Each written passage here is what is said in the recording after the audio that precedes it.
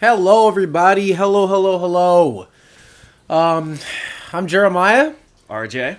here with my man's RJ, Mr. Ronald. We are back with another episode of the Sprint Vision podcast. It's been a little bit. I don't remember if the last episode was about NBA free agency. And I think it's something like that, but a lot of things have happened since then. yeah, and that's, we let the things stack so we can talk about them. We've got a great episode for you guys today because unlike when we did the last episode, there's actually been a lot of stuff like actually going on. And I think we're in the prime of sports right now because Major League Baseball is in their playoffs. The NFL season has already started and NBA preseason is going. And the NHL preseason. They're both And going the on. NHL preseason is going. Yeah. Yep. I need to add Major League Baseball, the Mariners, to the sprints because I want to talk about that a little bit. Okay, you talk about them.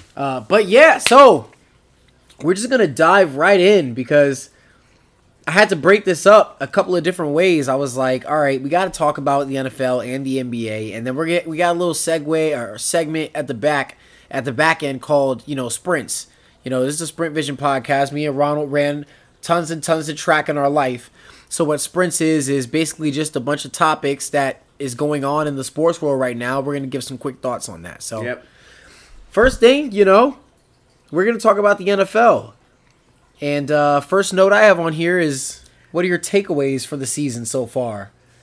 From the seasons or just their teams? The season. Okay, for the whole Takeaways season? for the season Okay. so far. I think just for the NFL season so far, I think that it's been competitive. There really hasn't been a team set in stone better than anyone else. I mean, the undefeated teams, I don't think they really should be undefeated. I mean, I think they're flukes. Mm-hmm. And then you have the winless teams. I mean, some of them should be winless, but then there's others that are like, why are you winless? Or the teams that just have one win and they're like, I don't know how you only win one game.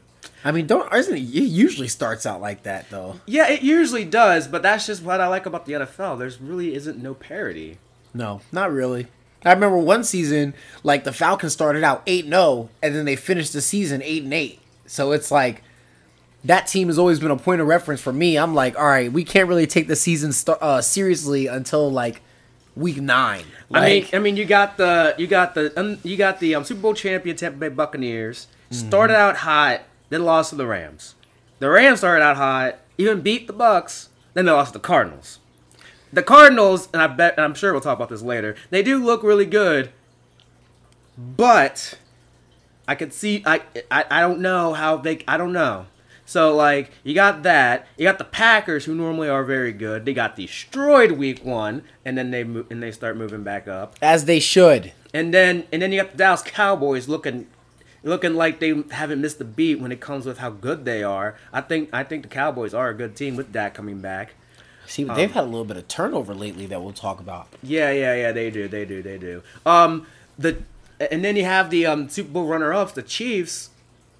Chiefs are struggling. They're struggling. Yeah, they're struggling. They're last in their division.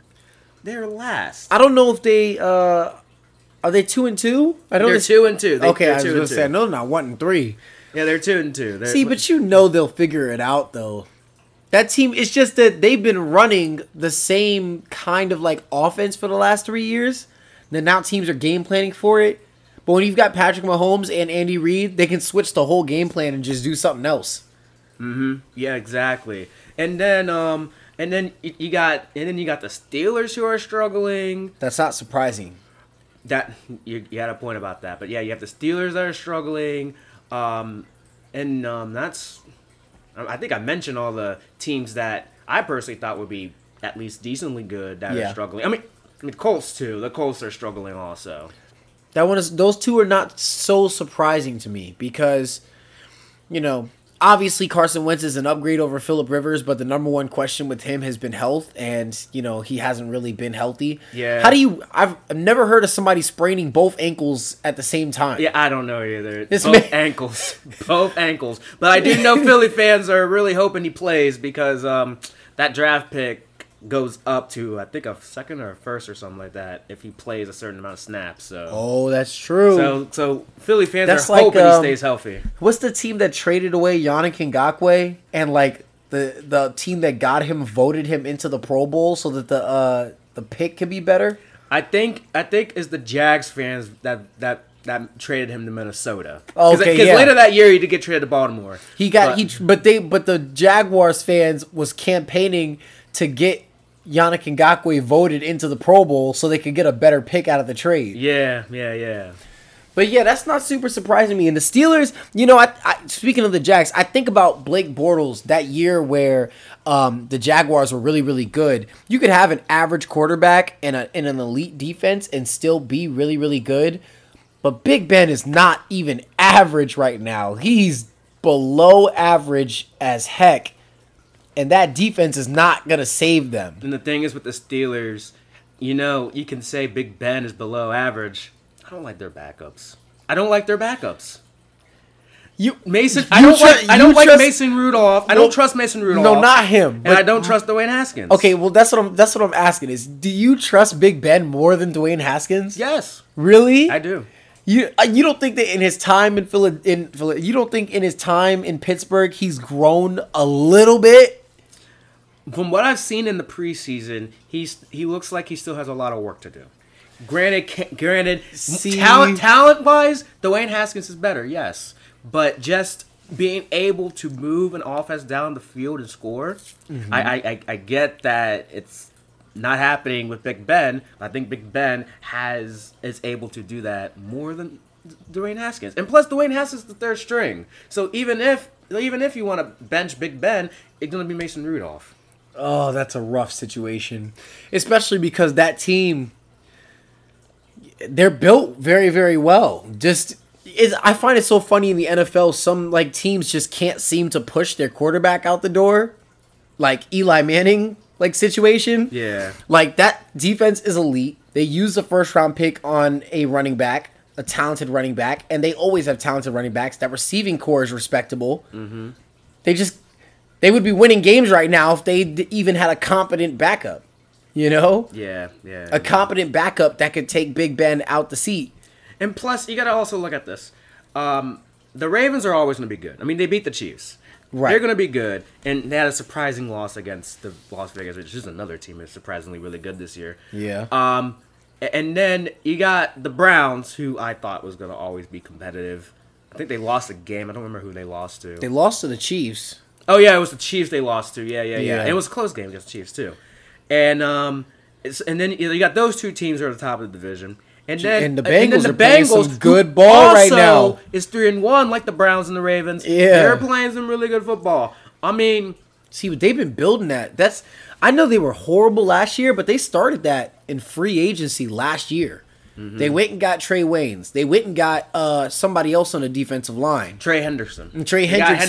They spent really money. Didn't they get Von Bell too? I think they did get Von Bell. They spent money in free agency last year, but then a lot of them got hurt, and Joe Burrow wasn't able to play. And that just goes to show you in the NFL that if you have a good quarterback or a quarterback with a lot of upside, and you surround him with talent, skill positions, the rest will kind of figure itself out. That offensive line still looks like a problem, but they are definitely still moving the ball. They're making it work. From what I've seen from Bengals fans on Twitter, when people are screaming they should have gotten that offensive lineman instead of Jamar Chase. It would have been, Penei Sewell? Yeah, Penei Sewell over Jamar Chase. First of all, Penei Sewell's struggling right now. A little bit. Two, if you talk to Bengals fans, they will tell you their problem isn't tackle.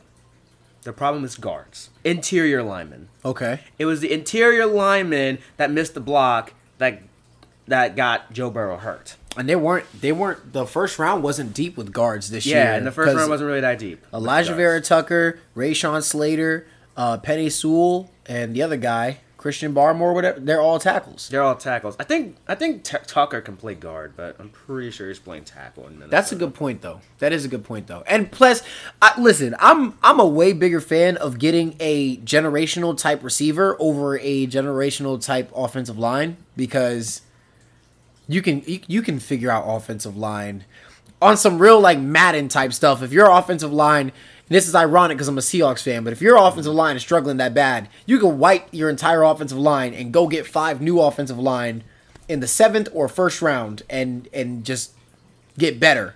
Jamar Chase is my rookie of the year.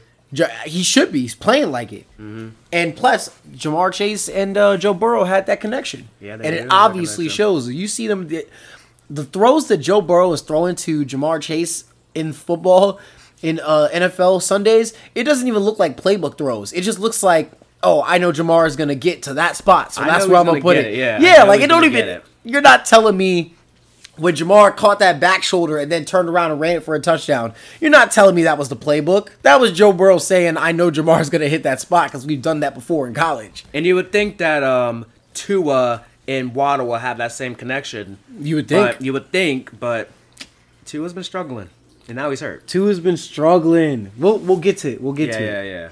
So, we talked about takeaways from the NFL season. What are takeaways from your team? I'll let you go first because I'm hurting. All right. We gotta actually keep this. We gotta keep. Since we have a long top podcast, we can't be talking a lot because I can go on and on and on about my. That's true. About things about Washington, but I will start with this. Defense, you're terrible. Oh no! You're playing horrible. You're horrible. I do not like seeing you guys playing on Sundays. We have allowed a score on the opening drive every game so far.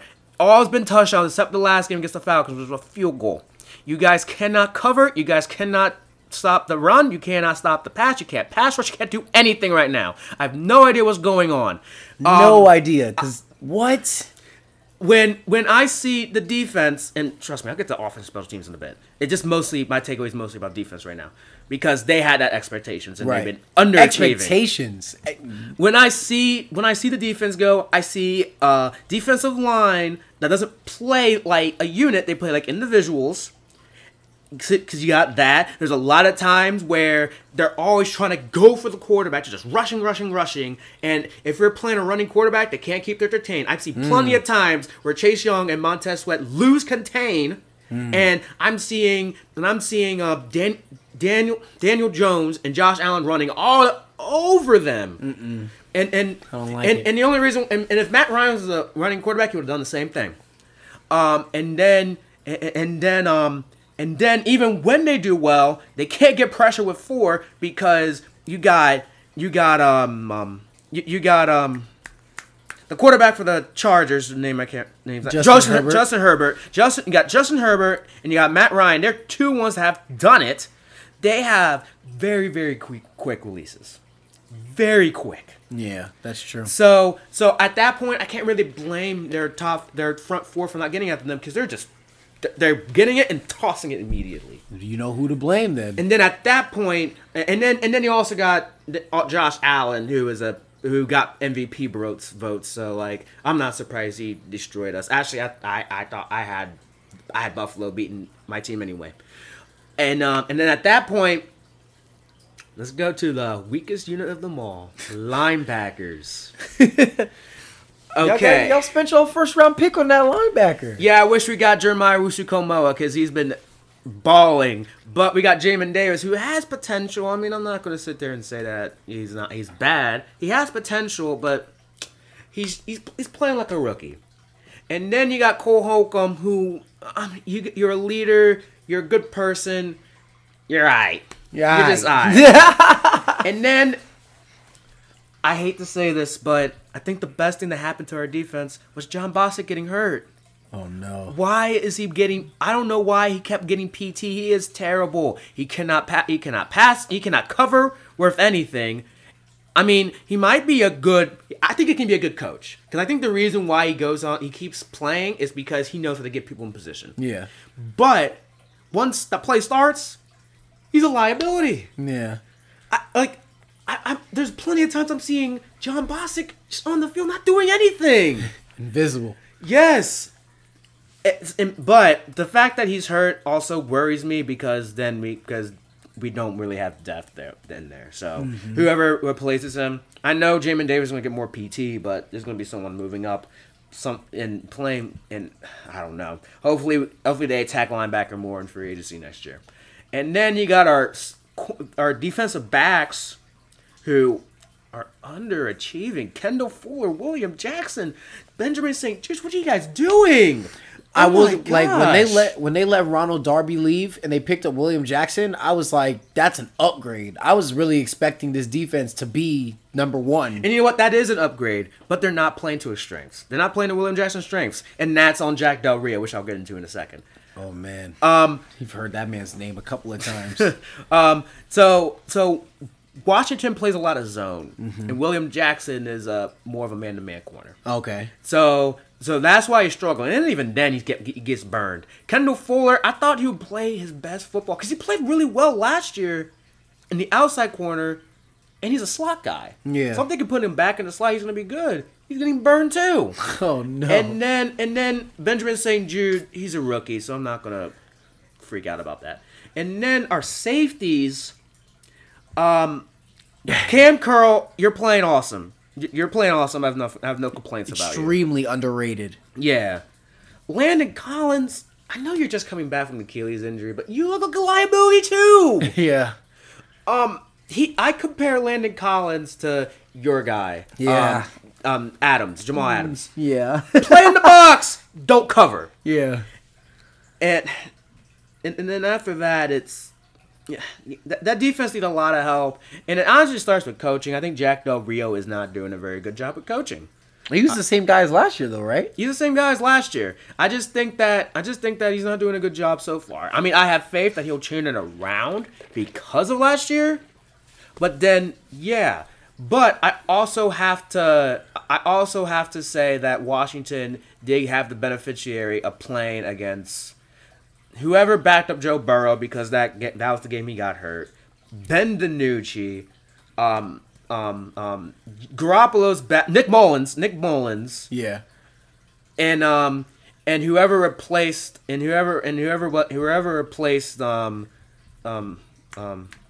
Eagles starting quarterback in that last game. Replaced Hurts. Yeah, replaced Hurts in that last game.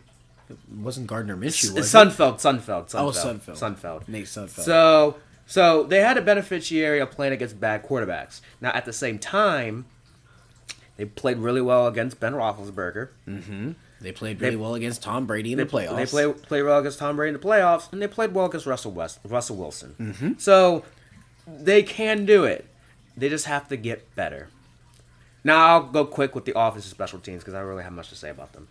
The offense looks better than I thought. Okay. They do. I mean, Taylor Heineke is playing really well. I was not surprised by that. He looked comfortable. Yeah. Granted, when he played against the Bills, he threw a lot of picks, but There's gonna be a lot of teams that do that against the Bills. yeah. But he plays pretty well. Antonio Gibson and J.D. McKissick is still a really good 1-2 punch. I wish Curtis Samuel stays healthy. Because I think him and McLaurin playing together against the Falcons was awesome, especially since there are times where they're actually focusing on Curtis Samuel because of what he does, and then you see Terry McLaurin just unleash the reason why he's a top 5 wide receiver in the league. Yeah. And in the line, they're playing so good, especially run blocking. Yeah. A lot of them are right in the top, according to grades and stuff that I'm Like seeing. PFF and stuff. Yeah. Yep. And Yeah. run blocking. They Yeah. can block. Yeah. And they can pass block too. Granted, yes, our right tackle Sam Cosmi needs more work, but they can pass block. Yeah. And I will say this, it was a coverage sack that got Fitzpatrick hurt, not the fact that Charles Leno messed up and got him hurt. Special teams, cut Dustin Hopkins.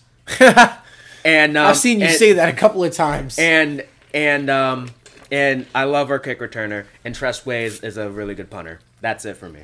And I'm not surprised. Washington's 2-2 right now. I'll say this. First of all, you got problems with defensive coordinator. You can have ours. I don't want yours. You can have. We can switch. I don't want yours. You can have him. That's a perfect segue into my takeaways from my Seattle Seahawks. You know, when the season started, I thought we had one of the more underrated off seasons, mostly because we traded a 5th-round pick for Gabe Jackson, who's a respectable, veteran guard who's, I think he's only like 28 years old. Damian Lewis, who was a very, very good guard as a rookie last year, gets another year under his belt. All right. What else did we do? We paid Jamal Adams. We paid Jamal Adams. We paid Jamal Adams. You know, we paid Jamal Adams. We drafted Dwayne Eskridge, who was a very, very electric and really good wide receiver in college. And him being the third option for Russell Wilson, getting him some speed, getting him somebody that's reliable in those bootlegs was somebody that was going to be really exciting to work with. I know we let Shaq Griffin walk, but Shaq Griffin was due for a decent contract because he's played decently, but he is not a very decent player. Like he's alright. He's really not that great. But you know, we got Ahkello Witherspoon, traded him for a future pick because we ended up getting Sidney Jones. I thought we made some good moves. I really believed that we had Super Bowl aspirations this year because we got an offensive coordinator in Shane Waldron who was underneath of Sean McVay, and he was going to bring that creativity back to the offense, and it was going to make the Seahawks more excitable instead of just doing run, punt, pass, punt, pass, run, occasional, like take a shot, punt, pass. Brian Schottenheimer was not a good coordinator, and before Brian Schottenheimer was a coordinator, I think because when we hired him, they said that the highest offense that Brian Schottenheimer had ever had was like 9th overall, because he's just not a very like creative offensive coordinator, and somehow because Russell Wilson is amazing, got himself to 4,000 yards and 40 passing touchdowns, and then halfway through the season, Brian Schottenheimer forgot that he could change his playbook a little bit so that the cover 2 high safety look wasn't just having Russell Wilson ready to take a sack every other day or throw a pick. So that's where I thought we were going to be coming into the season. Fire Ken Norton Jr. I will say this again in case you didn't hear me. Fire Ken Norton Jr. RJ's dog's looking at me like I'm crazy right now, but he needs to understand we need to fire Ken Norton Jr. There is no way in hell that you have Carlos Dunlap, Kerry Hyder, Poona Ford, who was playing really good last year, Jamal Adams. I'm going to continue to say his name 3 times.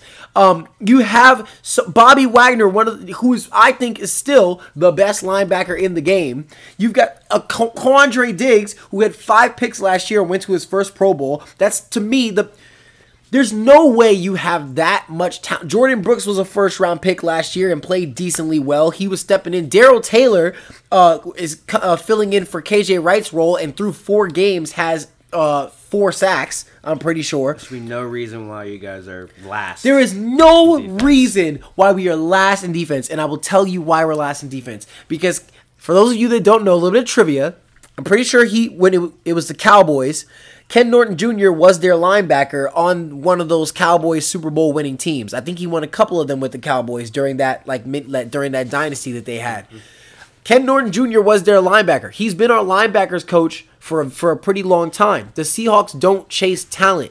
They just kind of like promote internally. That's why whenever, the offensive line needs help, they never go out and spend a bunch of money on offensive line. They draft somebody in the 4th round and wait for him to develop after 3 years and then realize, oh crap, we face Chandler Jones and Aaron Donald every year. He makes great offensive linemen look mediocre. So our average offensive linemen look terrible.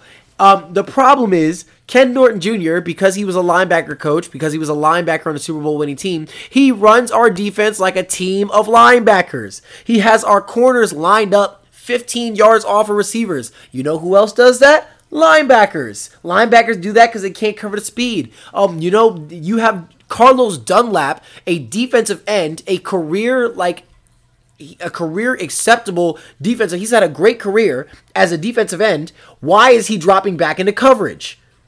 It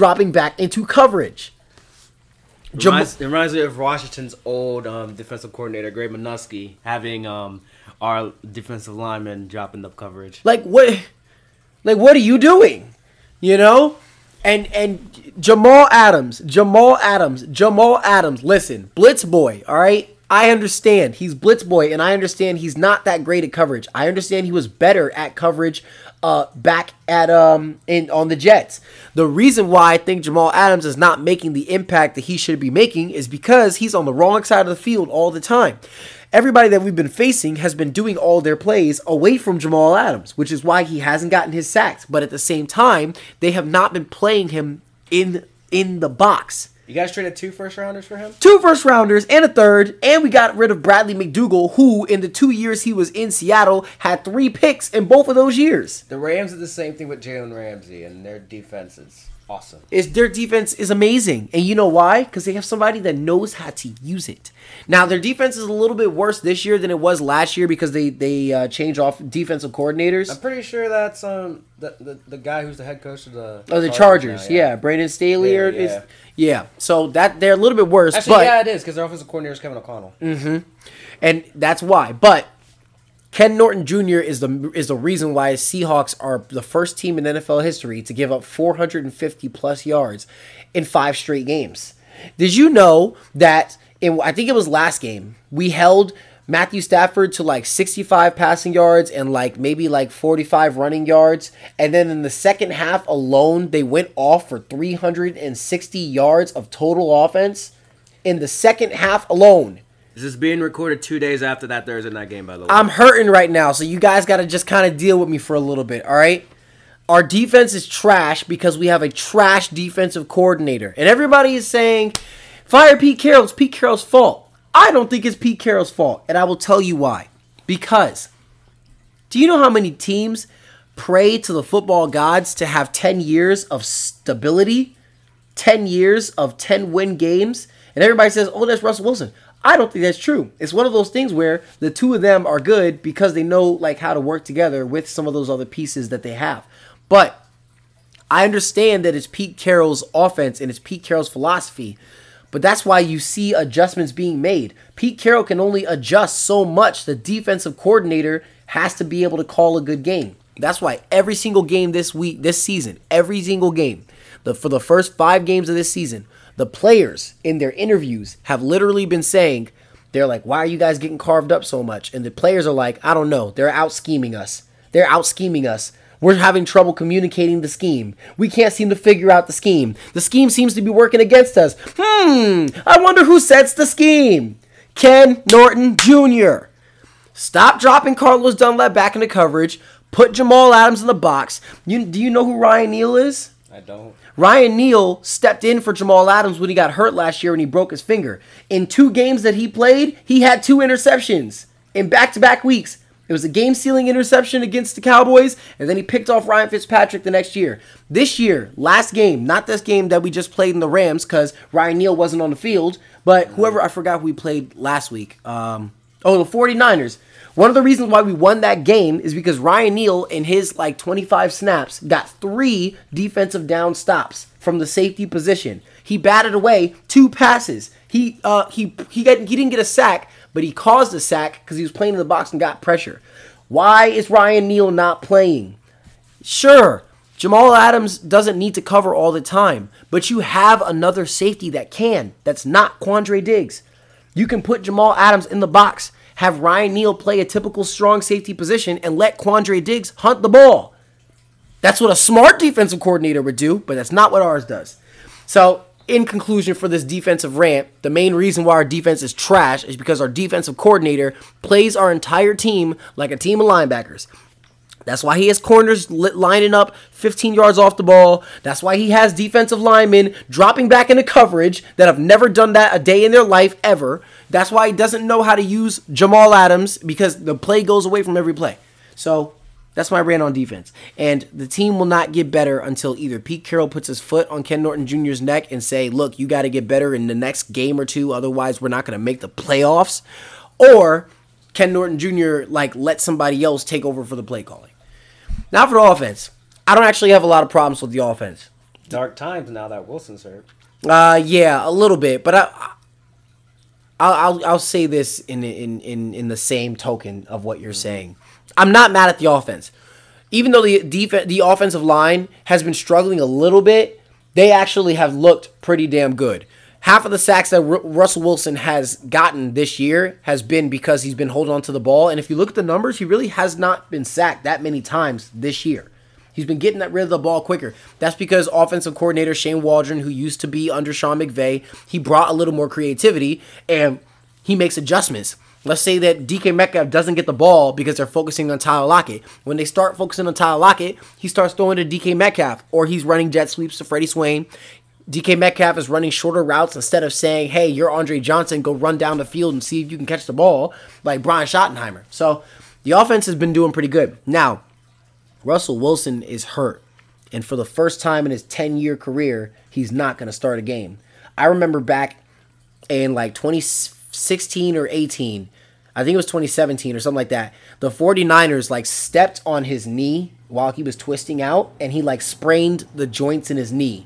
He still didn't miss those next 3 weeks, and for the first week after that injury happened, because he still didn't come out the game, he couldn't run. He was standing in the pocket and taking sack because he couldn't run. The second game, he could move around a little bit, but you could tell he was still hurt, and he kept doing that until he got back to being fully healthy. Russell Wilson, Geno Smith did not look bad. He led a 98-yard drive to score against the Rams. He went 5 for 5 for like 70 yards or whatever. He found the receivers on time. When the pocket was breaking down, he ran a little bit.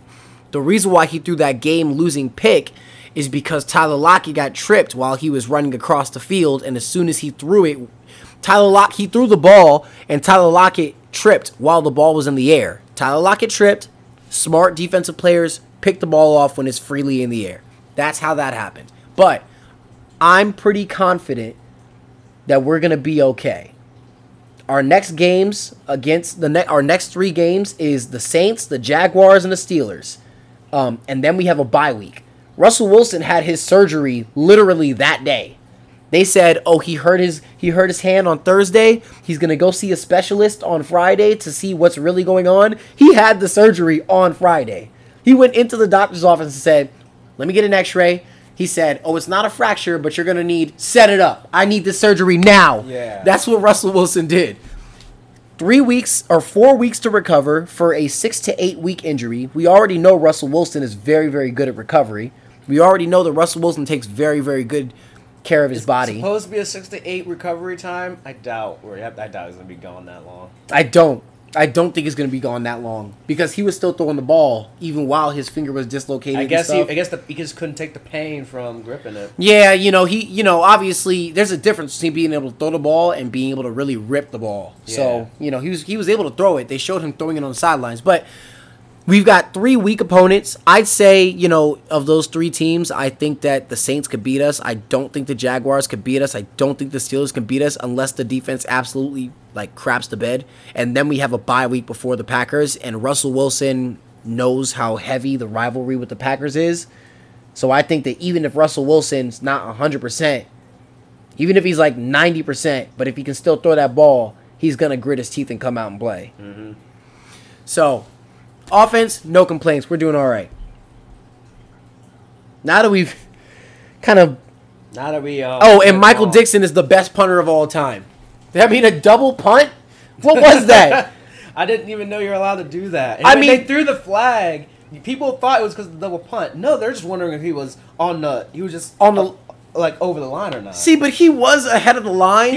He was, but this, that was just a crazy. I thought he was going to run it, but I thought too. It's okay. I was like, all right, I'm not mad at the punt either because you pinned them inside of the 10. Because I don't even think the returner knew he was going to punt it. Yeah, I don't think anyone did because the returner had to run back to get the ball, and it stopped inside of the 10. So now that we've kind of ranted about our teams, we can go ahead and breeze through the rest of this episode. So, early surprises of... I'm sorry. No, I'm already there. I'll cut that out.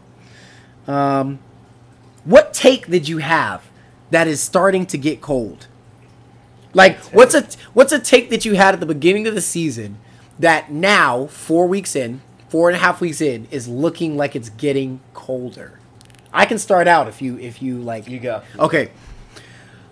I thought the Texans' run game was going to be dominant because you got David Johnson, you've got Mark Ingram, and you've got Phillip Lindsay. I thought the Texans' run game was going to be the best in the league. because that's a respectable 3 running back monster.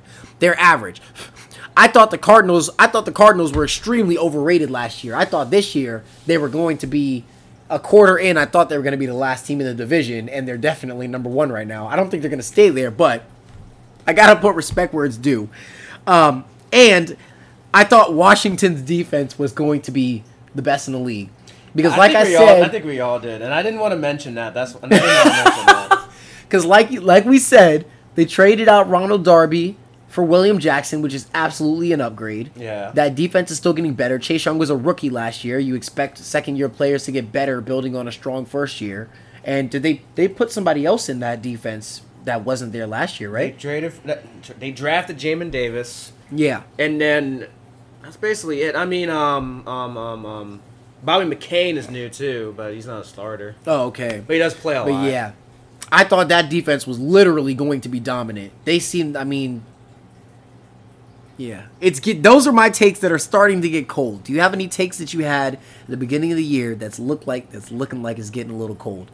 Like you might have to throw it in the microwave soon. So how I thought the NFC West is going to be is getting cold. What did you think it was going to be? I thought it was going to be 49ers, Seahawks, Rams, Cardinals. Now you knew better than that. Yeah, I did. But now it's looking like the Seahawks is going to finish last because of now you know better than that. You know we did not finish in last. It looks like it right now, and that also depends on Wilson's injury. And the 49ers, I mean, they're starting Trey Lance now, so I don't know how it's going to be for them. That's not going to go well. I don't know. And the Cardinals are looking really, really good, so I'll take that too. And another cold take I have is earlier when I was surprised about the Colts, I actually thought they're going to be good. You thought they were going to be good? I thought they were going to be good because their defense is really good, and then they had a Carson Wentz, another year of Jonathan Taylor. I mean, another year with Michael Pittman coming in, and yeah, I thought they're going to be good. I understand that. Those are some good starting to get cold takes. Yeah. Now, when I say they're starting to get cold, it's only a quarter of the way through the season. These takes could absolutely turn around. Plus, with them adding another game, who knows how the year's going to end? But also, I think the Broncos just had a really good start. The reason why I still think they're going to end up, I think they're going to end up finishing where I think they're going to finish, which is 3rd or 4th in the division. Yeah, that division is so tough. I know the Chiefs are 2-2, but I think they're going to go back up finishing first. Yeah, and the Raiders, the Raiders are good, starting out really well. But they did the same thing last year. Yeah. So I'm not going to hold my breath. Okay, the Chargers look really good. I thought there's going to be a second-year progression. But Justin Herbert looks like an MVP right now. Dude, Justin Herbert looks so good. So they might actually finish second. But enough of freezing cold takes. What's your most surprising good team and bad teams? My most surprising good team? I kind of put 2 because it's hard to really pinpoint that. But my most surprising good team is the Bengals and the Chargers. Because we already talked about the Bengals.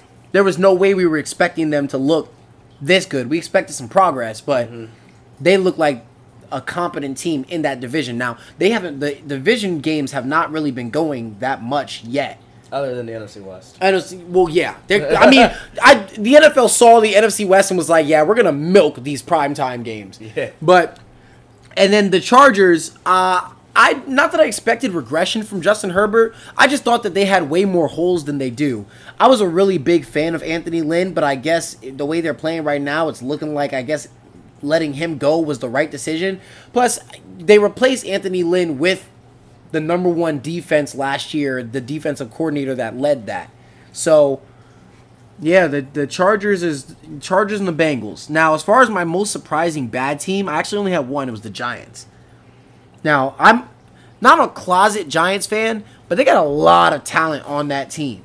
Even on defense. Leonard Williams, Dexter Lawrence, Blake Martinez, Lorenzo Carter. Their corners are okay. And Jabril Peppers was playing pretty good last year. And then on offense, I know their line is not like super great, but it's not super bad. I expected Daniel Jones to get some progress. They spent a lot of money at wide receiver, getting Kenny Golladay and and they drafted Kadarius Toney, and Saquon was healthy. I really expected the Giants, especially in an NFC East that's got a lot of teams still figuring stuff out. Like the Eagles still figuring stuff out. Not that I would have taken that as a split against Washington. I still think the Cowboys are a little overrated. They got to show me a little more. But yeah, I didn't expect the Giants to be as terrible as they look. They look like they're trying to get a top 5 pick this year. And it looks like they might be getting a quarterback. If they're smart and they do end up being bad, you trade Daniel Jones for a first or second round pick and you get a new quarterback. One quarterback that I would mention, Desmond Ridder. Okay. Now, my most surprising good team, there's a lot of choices you can go. I immediately eliminated the Broncos and the Panthers because they played bad teams. Let's just admit to that. They played bad teams. That's true. I know the Panthers played 3 teams that were combined winless before they played the Cowboys. That's true. And while they were tough against the Cowboys, they ended up losing. So I immediately eliminated them. So, and then I'm not going to steal your thunder with the Bengals and Chargers. So I'm going to go with the Cardinals. I'm actually surprised that as of recording, they're the only undefeated team. I thought. Yeah, that is a little surprising. Yeah. The fact that they destroyed. They destroyed the Rams. The Rams. Yeah.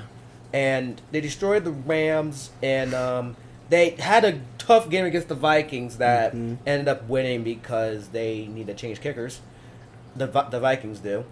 And yeah, the fact that they're 3-0 and their team is just clicking, especially their offense. Kyler Murray.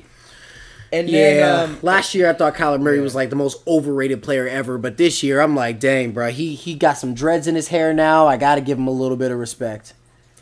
And the most surprising bad team, go with the Steelers. I thought their defense was going to at least help them with with winning games. Did you really think they were going to be good? I thought they were going to be good. I didn't think they were going to be good. I didn't see a reason why they would regress.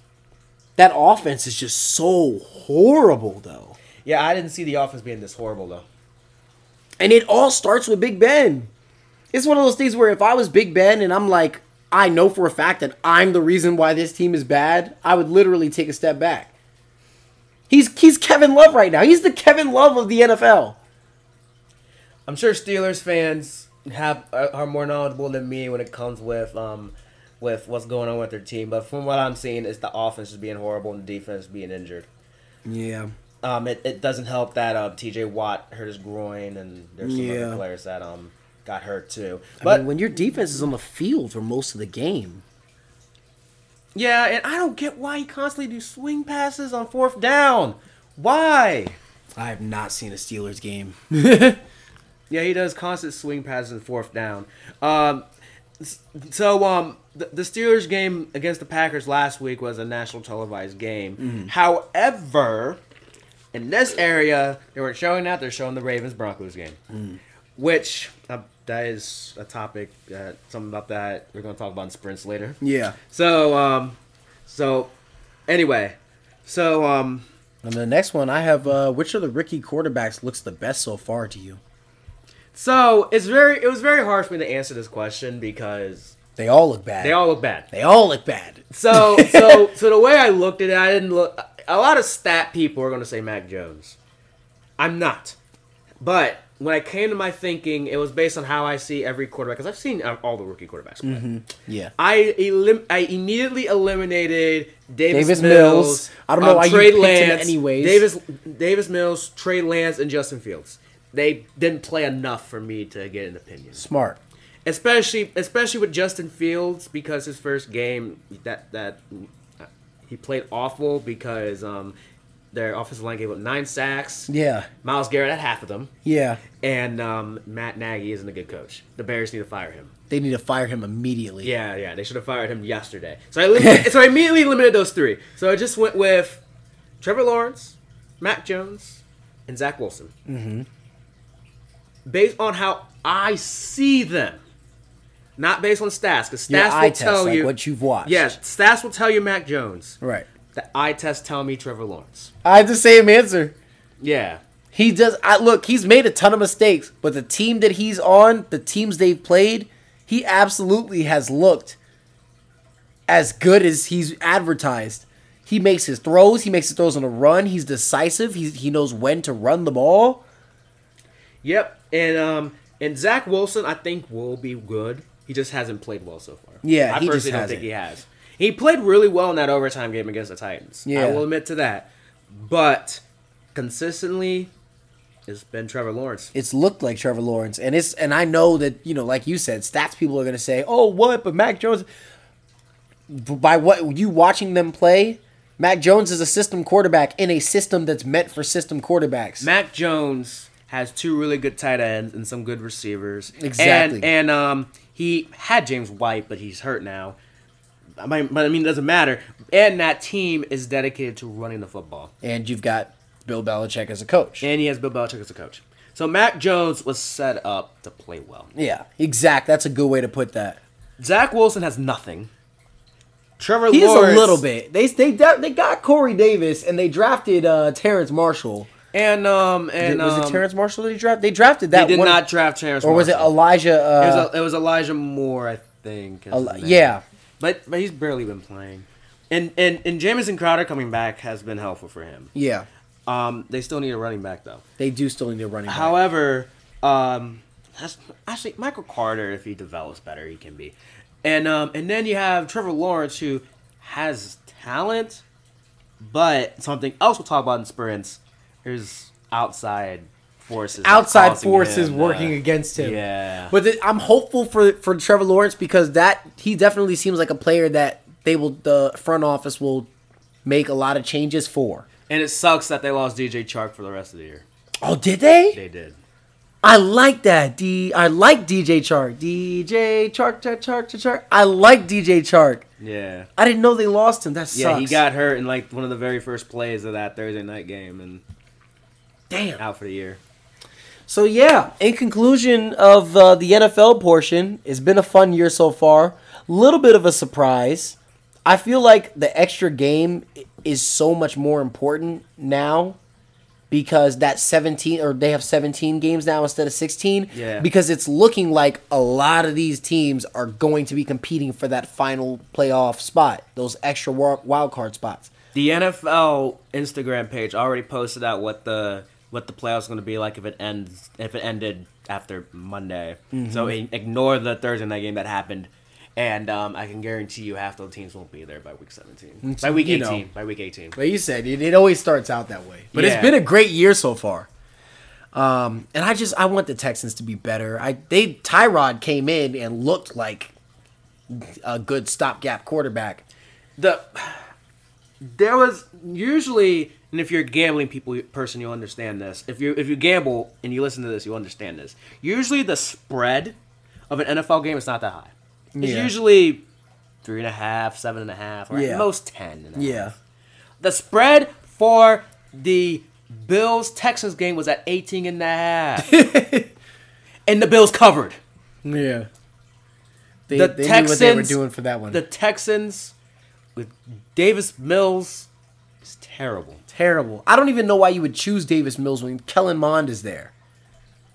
And he's rotting the bench in Minnesota because they're not benching Kirk Cousins anytime soon. No, they're not. That's okay. Nobody has expectations for the Texans. And like I said, I like watching teams that have no expectations because you never know who's going to pop out from them, All right. So, yeah, that's the NFL. That's how we're looking at. We're going to swing over to the NBA now. And, we're going to talk about our teams over there. You know what's so sad? I don't think us talking about our teams in the NBA is that much better than us talking about our teams in the NFL. Yeah. Because you're a Washington fan, I'm a Cavs fan. Yeah, it's not really. The pain is constant, okay? Yeah. So my first point on here is how confident are you in where your team is expected to be? I'm not. You're not. No. So, where's your team expected to be? Well, I'm not. When I'm saying I'm not confident in them, I'm not confident in them doing anything. But really, I'm hearing a lot of people saying that they're not even going to make play in. So Is that what? That's what I'm saying. Like, was your team expected as a play-in team? no, or no, seed? I'm hearing people saying that they're just gonna miss the playoffs entirely. Like, Well, not what did make you? no play-in. What did you expect out of them? I think at least play in. At least play in, and I think you're they'll- not confident they're going to make the play in. I think they can, but the first year of Wes Unseld Jr. as the coach, which I've been advocating as a coach for Washington for years, Yeah. and they have like 9 new pieces on that team or something like that. Yeah, a lot of I numbers. mean, A lot of numbers. Kuzma and Caldwell Pope. Yeah. So just being the team being able to gel. Oh, and we should have added this in the sprints, but we don't have to. Bradley Beal ain't vaccinated, so Oh, we yeah, might we not can. be seeing him play some games. Oof.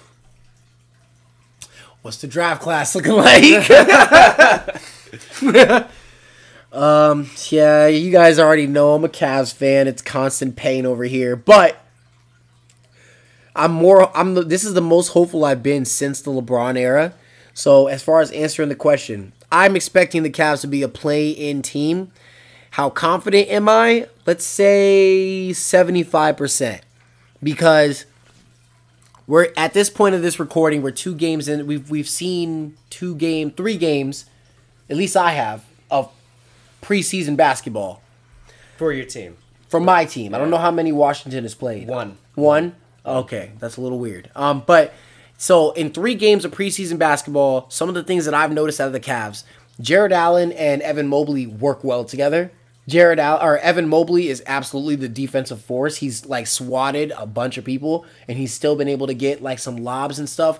Ricky Rubio is absolutely a fantastic stabilizing backup point guard. Sexland, they'll get there. It's one of those things where in the 3 games I've watched out of Sexland, I haven't seen them really try. You know, like Darius Garland was passing up open layups just to try and like spread the ball around. Colin Sexton was pressing a little bit, but when you're a consistent 24 point per game scorer, it's not really much to worry about. So I wasn't really paying attention to them. But Ricky Rubio and, for those of you that don't know, Ricky Rubio and Kevin Love played together during those really good years when Kevin Love was averaging or when Kevin Love was giving them like 20 and 30, or 30 and 20. Ricky Rubio was his point guard. Seeing them both come off of the bench has been great. Lauri Markkanen has been hitting at least 3 threes every night. I'm seeing a lot of talent that a lot of people were saying is like wasn't going to work, and I'm seeing it kind of work. Now, we're only 3 preseason games in, and the competition's going to get harder when you're playing actual games. So I'm not going to sit here and say, oh, yeah, they're a surefire for the play-in. But best case scenario, all those pieces that they just put together in that team, because they had a sneaky good offseason. They got a backup point guard. They reduced Kevin Love's minutes. They're letting the young guys play. Evan Mobley and Jared Allen are working together. Evan Mobley, if he was in next year's draft, would have been the number 1 pick. So I'm 75% hopeful that they will make the play-in. And everybody was saying, oh, Jared Allen sounds so depressed when he said they're only fighting for a 5th seed in 2-3 years. If you're looking realistically at where a team is in that point in time, if the Cavs are a consistent like 5 seed or 4 seed in 2-3 years, that's absolutely what you want. Because this is something I didn't know. The Cavs, I don't know if you knew this, have one of the youngest lineups in NBA history. Their starting lineup is an average of 21.1 years old. I did not know that. Their oldest player is Jared Allen. He's in his 5th year in the NBA. He's only 23. Evan Mobley, he's either 19, he's either 20 or 19. Isaac Okoro just turned 21. Colin Sexton just turned like 21 or 22. Darius Garland is still 20. So that starting lineup is just so young. Now you imagine how good they'll be when they all have 4 or 5 years of NBA under their belt. So yeah, I'm like 75% confident that they will make the play-in tournament, especially because the East is kind of weak. Charlotte's a little overrated. Washington's still got some question marks. You know what I'm saying? The Pacers still got some things to figure out. So I mean, the Pacers might. they could be good. The Pacers can be good if they make that Ben Simmons trade. That's true. They got the pieces. Yeah. Out of all the teams, I think out of all the teams that I'm seeing, I think they have the most like trade capital. They got a bunch of players that are on like the trade block. Mm-hmm. You got Sabonis and Miles Turner make a decision. You've got Karis LeVert, Jeremy Lamb is playing decent. You've got Malcolm Brogdon, who always seems to be in trade talks every single year. Yeah. They got pieces. If they really wanted to trade a first-round pick and one of those players for Ben Simmons, that would absolutely make them better. So the next one I have is, what's the team you're most interested in seeing during the preseason? The Nets. Oh, wait, the preseason? Yeah, like Okay, we're okay. already in the preseason, but like what, like for the entirety of preseasons, what was / is the team that you've been most interested in seeing play? Now, the problem for me is that I don't really watch preseason. Oh, okay. But if I were to, I would say the Nets. The Nets. Yeah, I want to see that big three in year 2 all fully healthy, seeing what they can do, because we rarely saw all three of them play on the court last year. Rarely. That's true.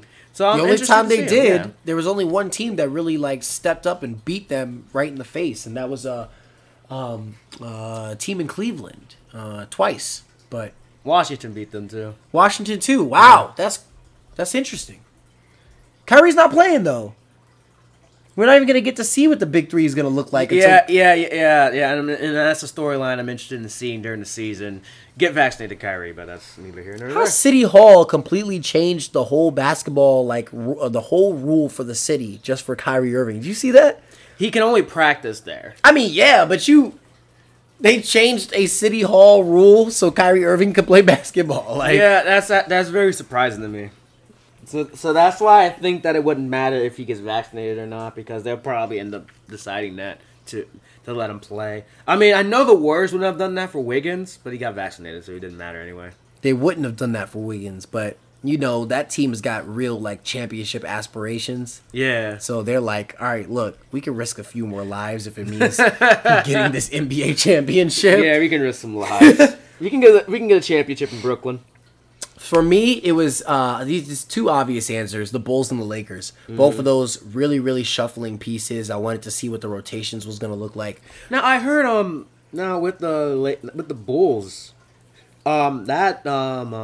Lonzo Ball Zach LaVine combination I've been ridiculous. hearing has been awesome. They destroyed us by 40 points, but that game doesn't exist in my mind. They destroyed somebody else last night, I think, by 35. Yeah. Alex Caruso coming off the bench.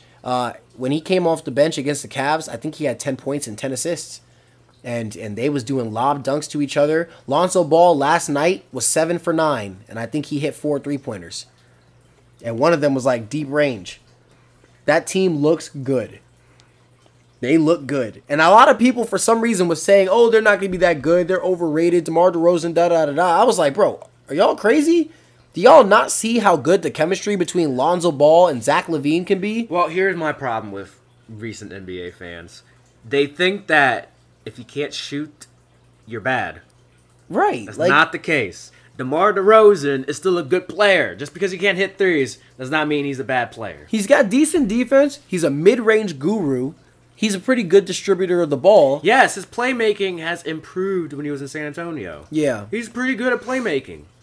And it's like, you've got a point guard in Lonzo who he's kind of a sniper shooter, but also plays good defense. He's constantly improving. Yeah, constantly. Especially that shot. You can tell his shot formation from when he was in LA to now, night and day. Yeah. And it's like, people were not giving him the credit of his improvement because he was on the Pelicans, which Zion's going to leave anyway. But yeah, well, that's why he keeps getting fat. But it's like you But it's like you pay attention to where they are now, or where he is Lonzo Ball is now. Absolutely, it's night and day, and he plays great defense. He distributes the ball really well, and when you're a point guard distributing to another point guard like Zach LaVine that shoots the 3 ball really well and is as athletic as they is, guys. I told my dad this last year. I said if they get a few more pieces, they'll be a top 3 seed in the East. And they did exactly that, and I'm sticking with it. I think they're going to be a top 3 seed in the Because East. they went from embrace the rebuild to we're tired of losing. Yeah. We got to just go now. See, but that's how you do it, though. That's how you do it. You don't sit there and just tank for 4 straight years and use all your. You take those picks, you go and get a superstar, and then you go convince other like stars to come play with your superstar. Because in looking at you as Philly, the tank process does not work. It doesn't I work. am not a fan of tanking. I don't think it works. It's just I pain. really don't think it works. It's just pain. If it was supposed to work, then 76ers would have already won a championship. Yeah. And they've come close a couple of times, but that Ben Simmons, Joel Embiid combo just never worked. And people were saying that before. They were like, the way Ben Simmons People were. The way Ben Simmons plays, it doesn't work. The spacing's not there. And it's, if you think about it, it's kind of amazing that they were as successful as they were, even though that pairing never worked. They were still consistently in the second round, you know? Because I think for that team to play well, they have to. Ben Simmons has to.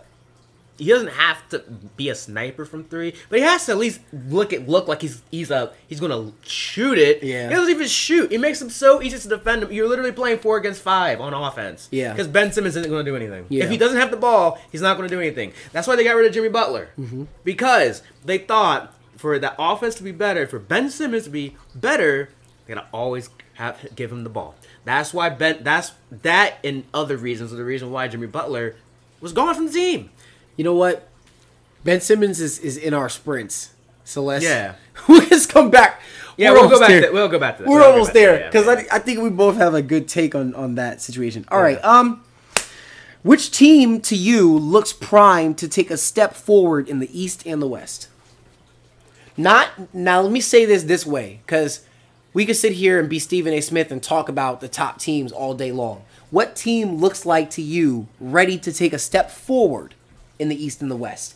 That could be play-in team to a seed team. That could be a 6 seed to a 3 seed. Like, what team just looks ready to take the next step to being competitive in their process, not just in the championship and where they are? That could even be, what's a terrible team that looks like they're ready to be average? Like, for the East, I got the Bulls. I think we talked about it already. I think they improved enough that they can actually be competitive. Yep. I'll also go with Miami because I think they had the best offseason out of anyone. Really? I think so. I think they can be one of the top teams in the East. I really think so. And because they got embarrassed by the Bucks, I think that because that they retooled their entire team. You're going to have to explain to me what they did, because besides the Kyle Lowry move, I can't remember what they did. They signed Kyle Lowry. Mm-hmm. They signed one of the Morris twins. I don't remember which one. Oh. They signed PJ Tucker. Oh. And they extended Jimmy Butler, which is probably the only thing I didn't like. And then combine all that with the fact still that got talent, and combine that with all that with the fact that we got another year of Duncan Robinson and Tyler Hero. Exactly. And Bam Adebayo. And Bam Adebayo, yes. Who's every year seems to be in the conversation for Defensive Player of the Year. Yes. With who I think is the best on-ball defender in Jimmy Butler. Mm-hmm. So, they re-signed Victor Oladipo, who I hope he stays healthy. Oh yeah, but if he does, yeah. Okay, no, I can buy into that hype a little bit. I hadn't paid. Those are all like kind of a little bit slightly underrated moves because I haven't really heard anything about them. But you're right, that is a really good offseason.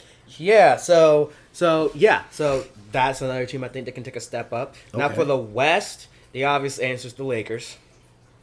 And get the obvious answer to the Lakers, and then anyone else. I mean, I think the Rockets can be really good. I think not really good, but I think they can be good enough to not be an embarrassment like they were last year. And so you're reading my mind. That's basically it for me. You're reading my mind. For mine, I had for the East, I had the Bulls and the Knicks. I think the Knicks had a really underrated offseason because they got Kemba Walker. They brought Derrick Rose back. Emmanuel Quickley is a star.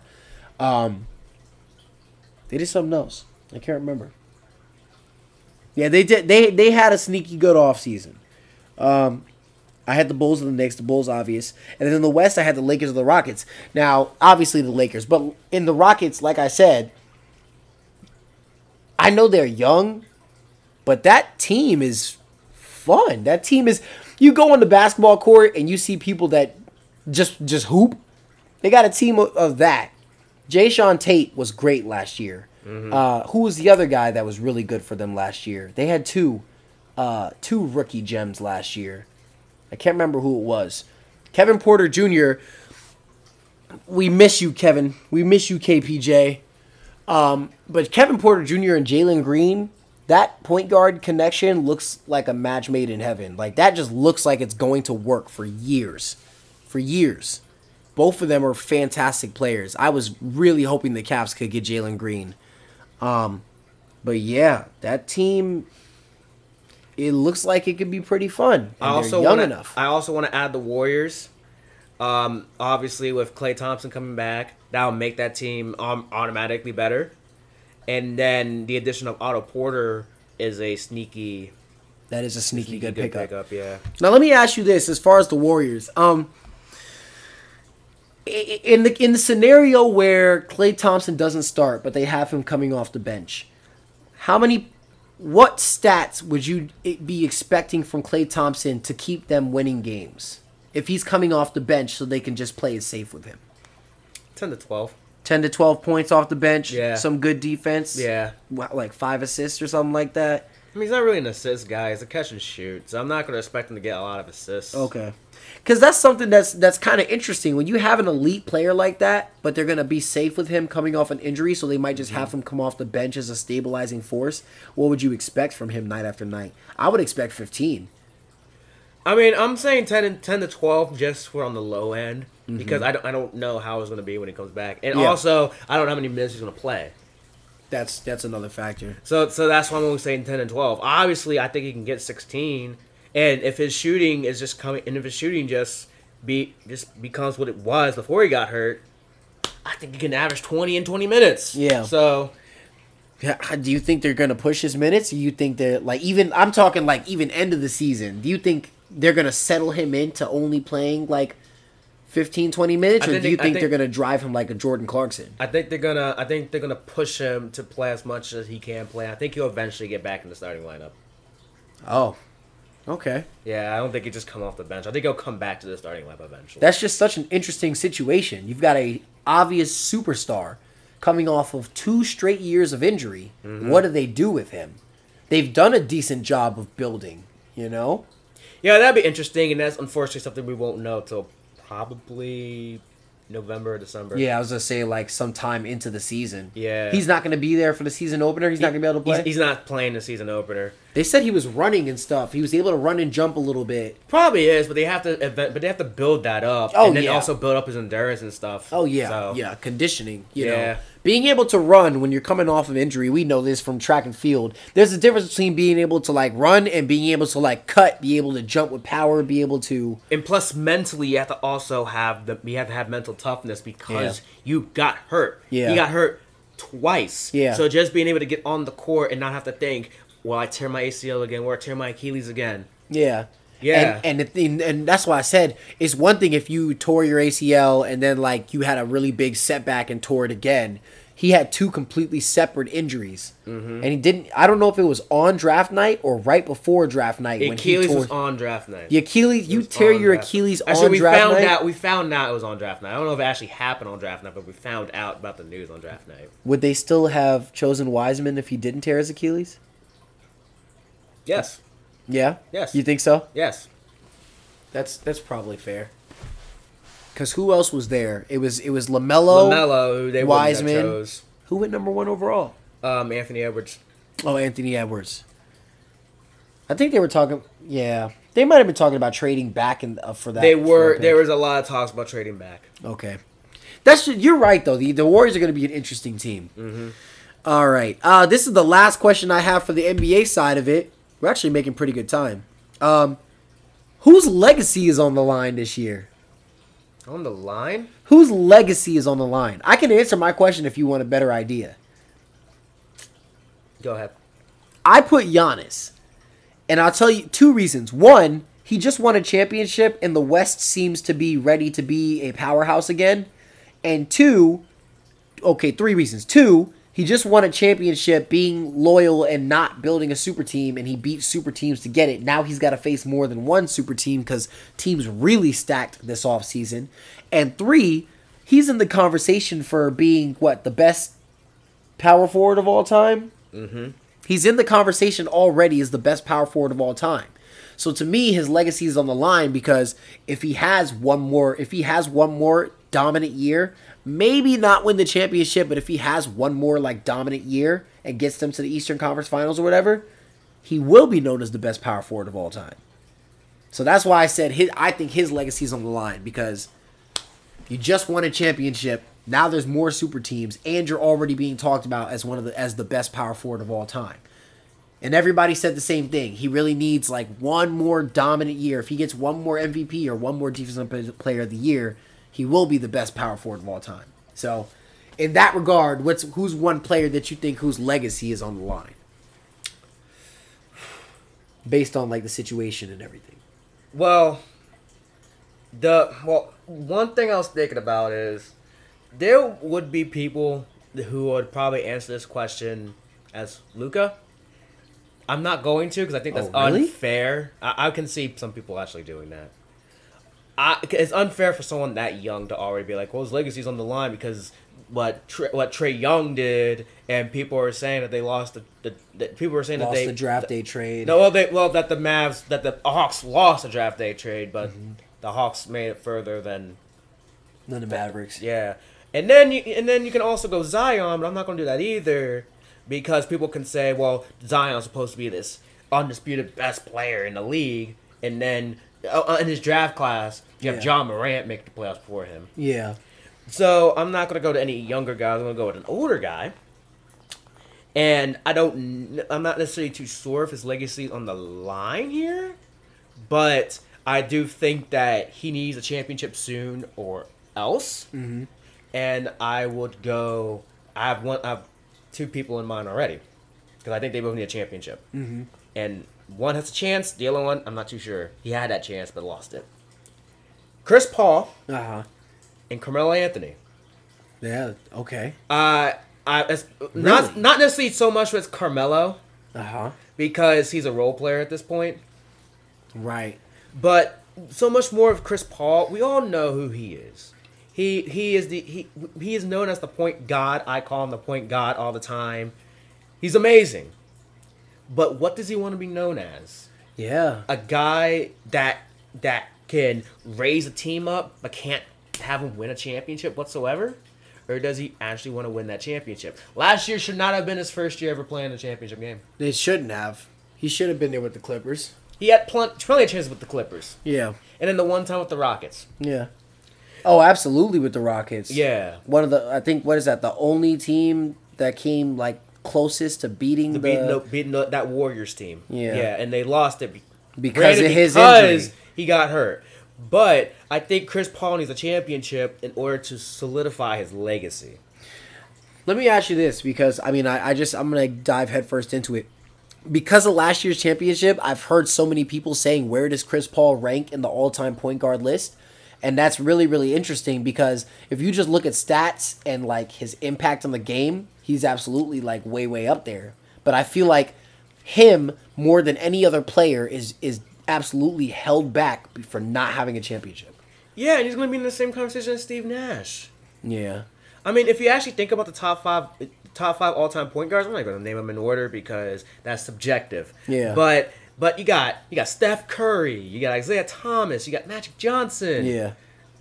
I mean, I'm not, and then I'm sure I can name 2 other people if I try hard enough. Yeah. But what do they all have in common? what do they all have in common? If he wants to be in that top 5, he has to win a ring. Yeah. He has to win a ring. That's why I think it's so interesting because when you look at all the great point guards all time, he is borderline top 5. He's in a lot of people's top 5. I would have to sit down and look at a list to see if he's in mine, but he's right there. It's he more than any other player, I think, is held back by the fact that he doesn't have a ring. Can you think of any other player whose legacy is really held back as much as his for not having a ring? I can't. It used to be, not as much, but it used to be Kyle Lowry. for in large part because he was such a staple to that Raptors team for so long. Yeah. But I can't think of another player who was held back. It would have been Giannis, but everybody understood Giannis is still young, but his legacy was starting to get held back. I guess it's. I also want to answer that. Oh, keep going. Well, I'll just say this and I'll let you go. Great players that you already know are going to be all-time greats are players that you're expecting to have a ring.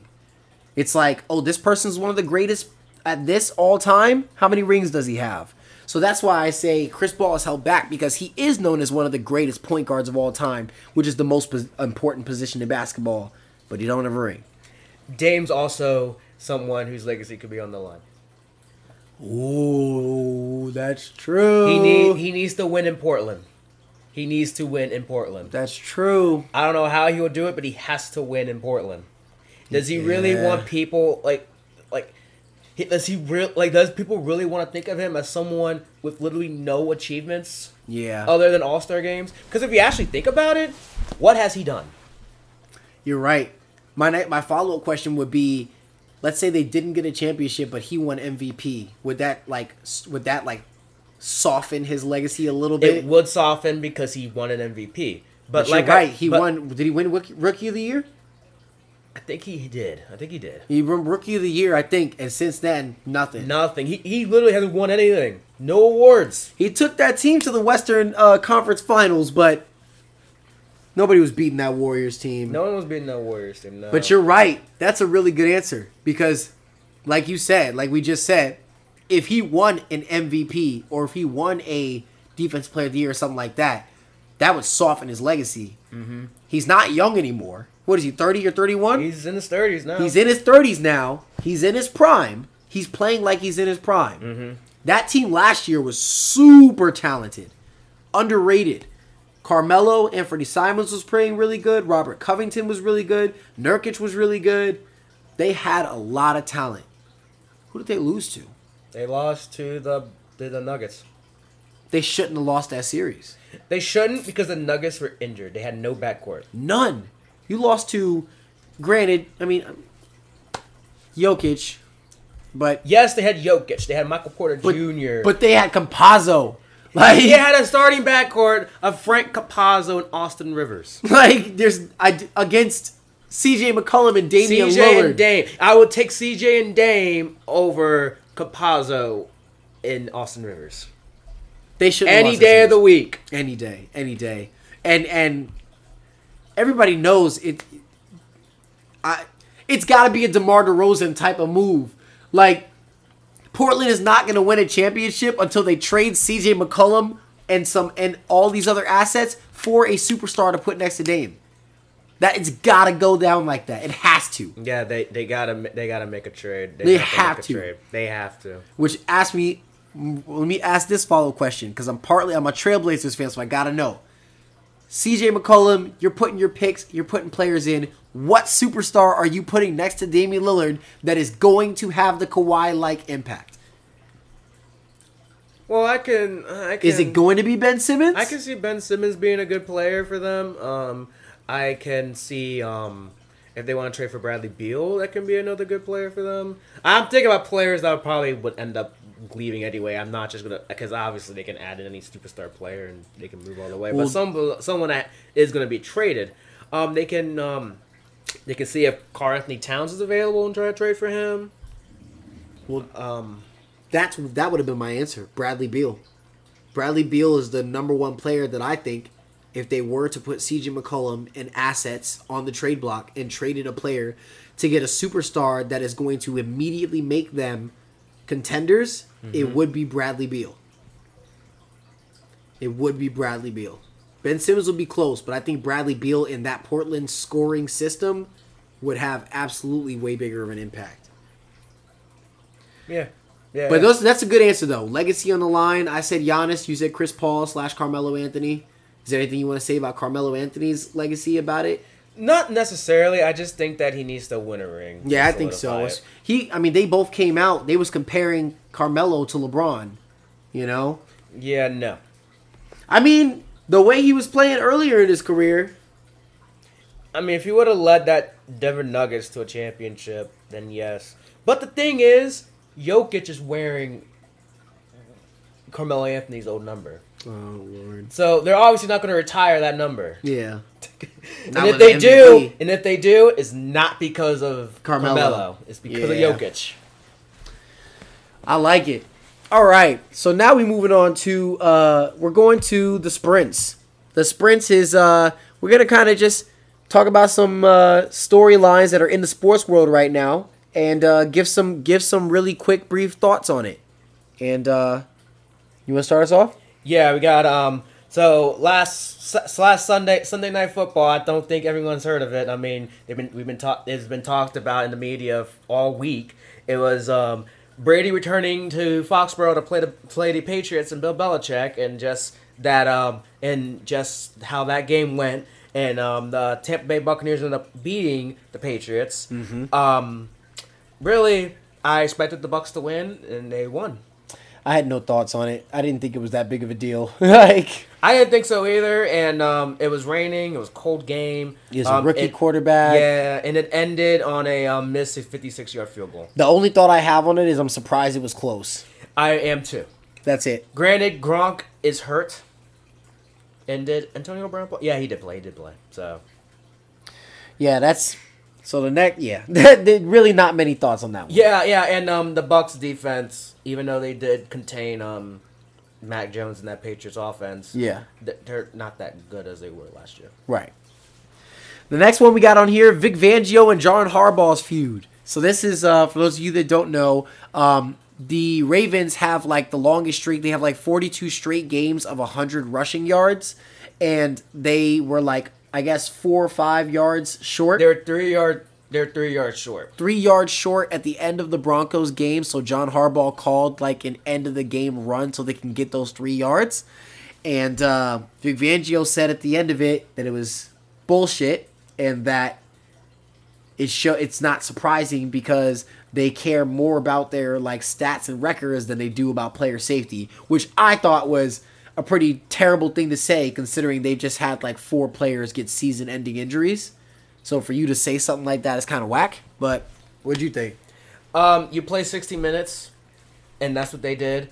If you cared that much about player safety, Vic Fangio, why'd you try so hard with Drew Lock as a quarterback, because Teddy Bridgewater got hurt, to go down the field to score just to get picked off? He wanted Teddy Bridgewater to... No. They were not going to win. Okay. And they were not going to win. And if you cared that much about player safety, why'd you go do that? Why couldn't you just end the game right there? He really, yeah, I saw that. He really, really wanted to score that last time. Yeah, so and what did John Harbaugh say at the end of it? He said, "Oh, I was unaware that there was a 17-point scoring play or something like that." Yeah. So if you really cared about player safety, you would have just ended the game right there. And players, I don't know why people say this, but players do care about records. Yeah, they do. I went to the Washington Ravens preseason game, and I can tell they cared about having that longest preseason winning streak. Yeah. So they do care. Yeah. Don't say they don't care. Right. You got the next one? Yep. Ben Simmons still has no updates about him getting traded. Joel Embiid made some comments in the media recently, basically talking about how it's insulting about what Ben Simmons has done because basically they constructed the team around him. And he also said they made a mistake for trading Jimmy Butler for him. Yes, and there's no wrong for that. Joel Embiid's right. He's right. I mean, the only surprising thing is that he was honest about it.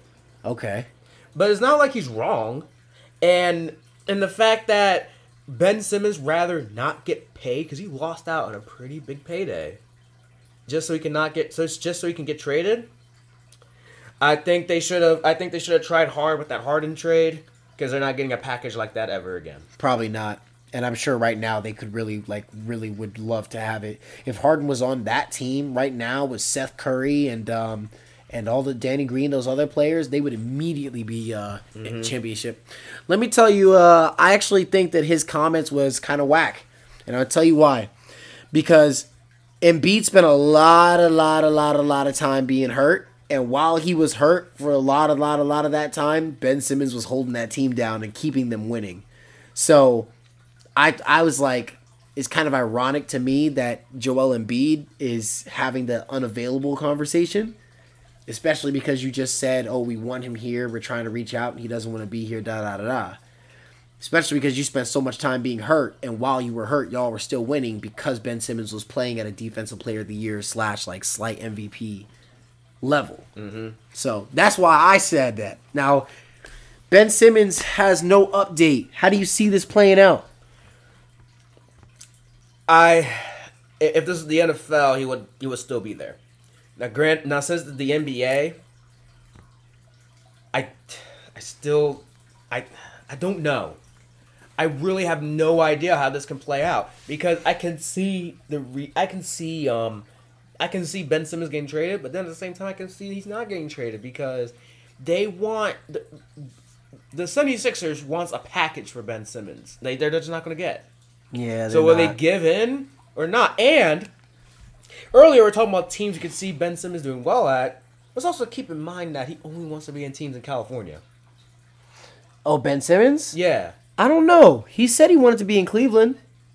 When did you hear that? I swear. He said recently, I've read it a couple of different times. He said that he has a really close relationship with Darius Garland. Yeah. And he said that he wants to go to a team that would be like built around him.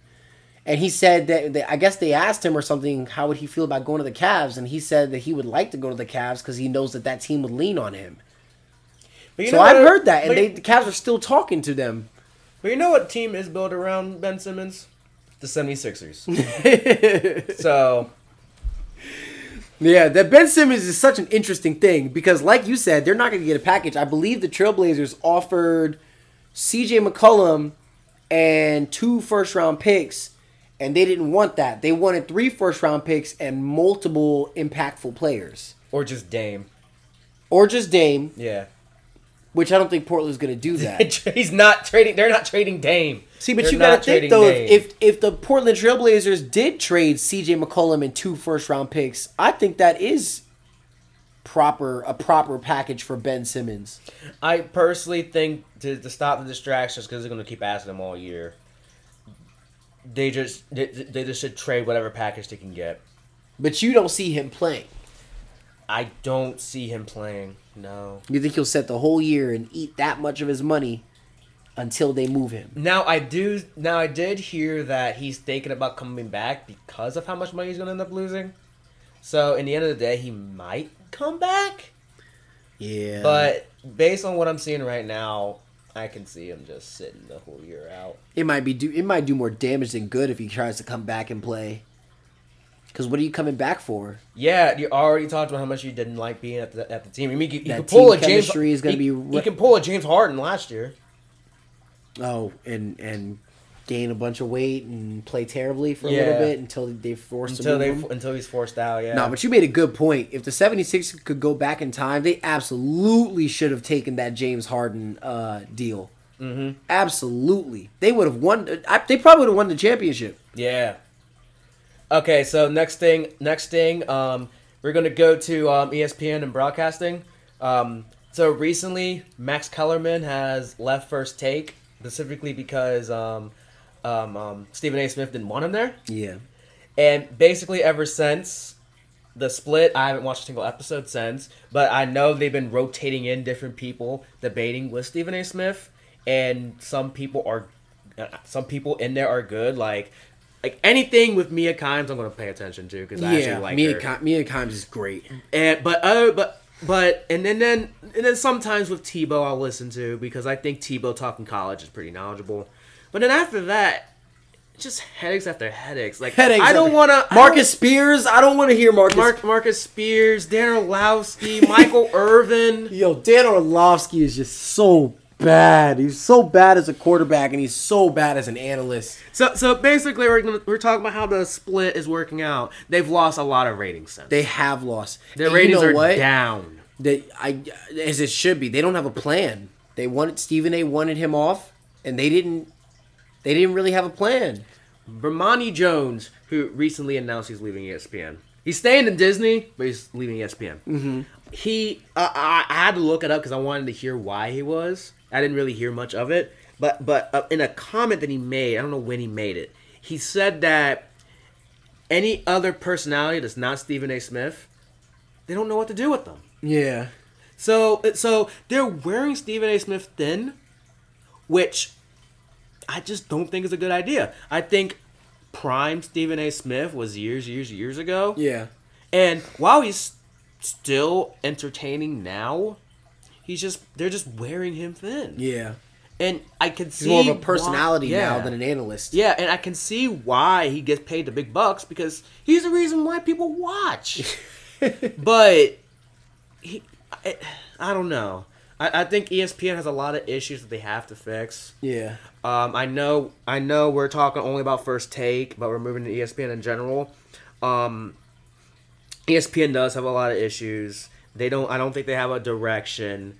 They lost a lot last year with the Rachel Nichols situation. Didn't they take the jump off of all? They take the jump off. I mean, Maria Taylor's gone now because of it. Yeah.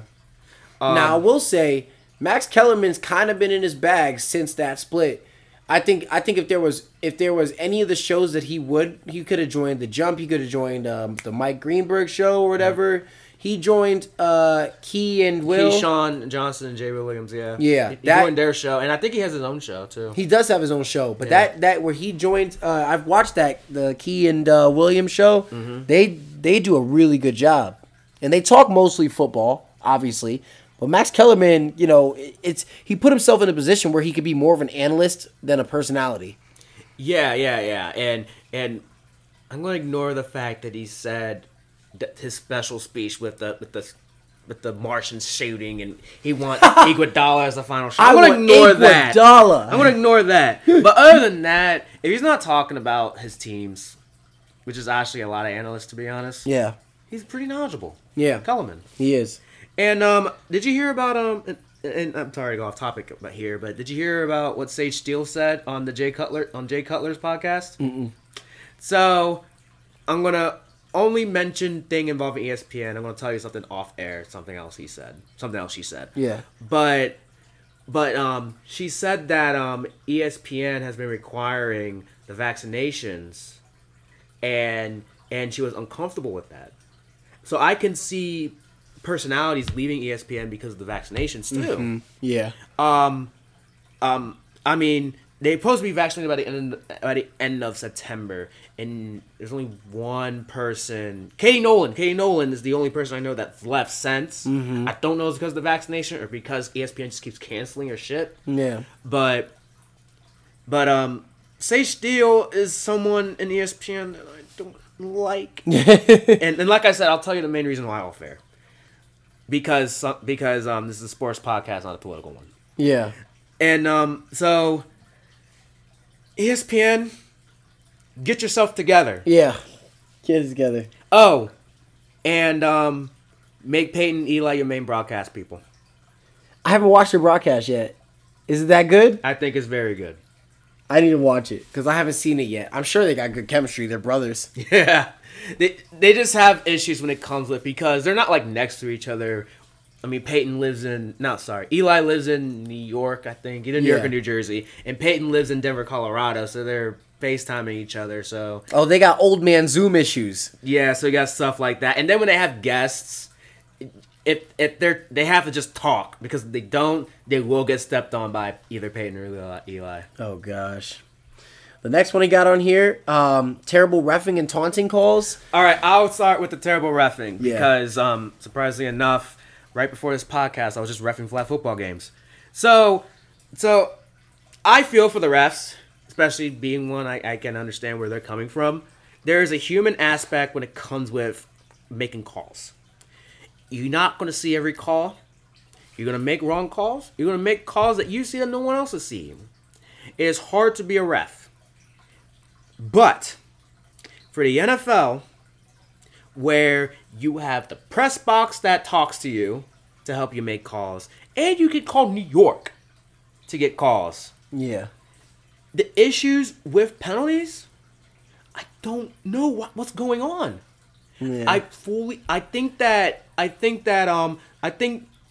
lot of the good refs are either on Fox, CBS, because they're the people that, like, if the announcers are talking about a ref, they'll call like someone that knows reffing. So a lot of the good refs that was in the pros, they're doing that, and they're getting paid a lot more, and they're not going to get scrutinized. Right. So they're already losing good refs as it is. And then the fact that I don't think that being an NFL ref is a full-time job. So they're literally working whatever workday job they have, and they're reffing football games on Sundays. Yeah. I think that's a terrible idea. I think that the NFL should invest in them more. I think they should give them more money with benefits. And then during the week, they can look at film, just like NFL players, and see what did they mess up in. Yeah, that's a good point. I think so. So at that point, I think that'll help improve the reffing situation, these terrible calls, because they're making objectively terrible calls, not subjective. Because there are calls that are just subjective, and people can argue day and night about if they're a good call or a bad call. Yeah. But they're objectively bad calls. Yeah. One that comes into my mind is the roughing the passer call that Chase Young had against Matt Ryan. Mm-hmm. I don't know what you want Chase Young to do. Yeah. If you wraps him up and takes him down, that's going to most likely be a roughing the passer. Yeah. If you did what he did, which is literally just pushed him, it got called. Yeah. What do you want him to do in that situation? Yeah. Or even the ones where, like, when they were hammering Clay Matthews. When, they're like, you want him to, like, hit him and then try to, like, fall to the side. These are human beings. These are grown men running full speed at each other and throwing their body at one another. Like, it's very hard to tell players to stop the momentum on a dot just to protect the quarterback. Right. So I personally do think that for these reffing calls, they have a lot of resources to make it better. Just have to actually use it. Yeah. And refs, if you're wrong, you're wrong.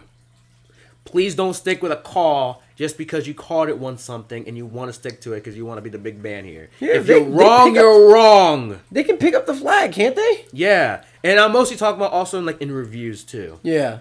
Because there's something that is clearly a first down or something that's clearly this, and because they called it something they don't want to change it, they're like, yeah, we're just going to keep this. If you're wrong, you're wrong. I can tell that. And those taunting calls are just bad. And then with the taunting calls, yeah, that's... There was that one play in preseason where the guy, like, it was a short little running back, carried, like, the whole defense for, like, 5 extra yards. He got up, and he, like, flexed on the guy behind him, and they called him for a taunting. I'm like, bro, this dude is 5'9", 220 pounds, just carried an entire pile. I think they need to loosen it up. I understand the reason why they're throwing the flash, because there are some things that little kids should not be seeing. Yeah. There really Some of those taunts, they be unnecessary. Yeah, I get that. But they have to focus on what is considered taunting. Yeah. If someone's spiking the ball, because Darren Waller did this, by the way. If you spike the ball because you got a first down in an aggressive way, and they still happen to be right there, how is that taunting? Yeah. He just happened to be right there. Yeah. And I think that's fine, spiking the ball away from them, but just because they're there, they're taunting? I mean, it's like me as a player, like, because I play, flag football, I play a lot of different sports. I'm like, have you ever made a big play in your life? That's one of the most exciting. You remember those moments forever. It's one of the most exciting things ever. So it's like, it's 3rd and 15. And your team is like, all right, we're going to do what we can. We're going to try to get this. And you come up with a 16-yard catch. You're going to tell me you're not going to stand up and be like, yeah, I just did that. Like, I'm hype off of that. Like, and then you got to remember, a lot of these players have emotion. Emotion. Some of them doesn't come from that rich living in California lifestyle. Right. Some of them came from nothing. Right. So having these moments is like a big deal to them. Yeah, especially when they sign that contract and knowing that after that they have to play football to keep that money. Yeah, exactly. A lot of their emotion comes from the fact that they're at the field with millions of fans watching them. Right. That's what How? I'd say. That's what it comes down to, you know. Like I've performed in front of like maybe 100 students at my college, and it's exhilarating. I can only imagine how it is watching you do something that you've done your whole life in front of literally millions of people. Who will Criticize you to the ground if you don't play well. Yeah. You know, so those highs are like really high. I think of like take DJ Reed, because DJ Reed got a taunting penalty because he got a pass breakup against AJ Brown. Going into the game, all you're hearing is, "Oh, DJ Reed is 5'9", AJ Brown's 6'3" and 220. He's gonna flex on, or he's gonna stack the points on him, stack the yards." DJ Reed gets a pass breakup. All you're thinking about in that moment is I have millions of people telling me that I could not stop this man from making any catches, and I'm out here doing my thing. Yeah. So it's a deep pass. He throws it 50 yards down the field. You get the stop on him. You make a good defensive play. You're gonna tell him you're gonna stand up and be like, "Hey guys," like, no, you're gonna stand up and be like, "Bruh, I heard all y'all talking. This is me." Like, I'm with it. So Stephon Gilmore to the Panthers for a 2023 6-rounder. They also traded for C.J. Henderson from the Jags for Dan Arnold and another pick. And they also drafted J.C. Horn, and they still have Dante Jackson. So this is I don't have much to say. It's the Panthers getting better, getting a lot better, especially since they lost J.C. Horn. He is hurt. For the year. I don't know if it's for the year, but he is hurt. I think that my quick thought on this is that you're right. The Panthers is getting better. However, I don't see all four of those corners staying there. J.C. Horn, Dante Jackson, C.J. Henderson, and Stephon Gilmore. Well, most likely, I don't see Stephon Gilmore staying there past this year. I think he's in his last year of his deal anyway. I think the corners will mostly just be C.J. Henderson and J.C. Horn. Really? Yeah. You don't like Dante Jackson? Wasn't he the defensive rookie of the year? When? Like 2 years ago? I don't know. Don't remember. I don't think it was the same year as Marshawn Lattimore, but I think he was recognized. But okay. I mean he could be one of the corners there. So yeah, he's pretty good. He did not win Defensive Rookie of the Year. No, okay. But he has been there since 2018. I know. I wanted him on Seattle. All right. I mean, it could. I mean, most teams play with 3 corners, so I could see Dante Jackson with that other corner there too. Yeah. And plus, C.J. Henderson had a down year. That's just because he's in Jacksonville. Yeah. Which, speaking of Jacksonville, Urban Meyer. What's your thoughts on Urban Meyer? Because I don't really have. I'll just say this quick because I don't really know that much about Urban Meyer. I know he's a legendary college coach, but his name is always surrounded in some controversy. That's all I know about him. And I don't think he's going to last the end of the year.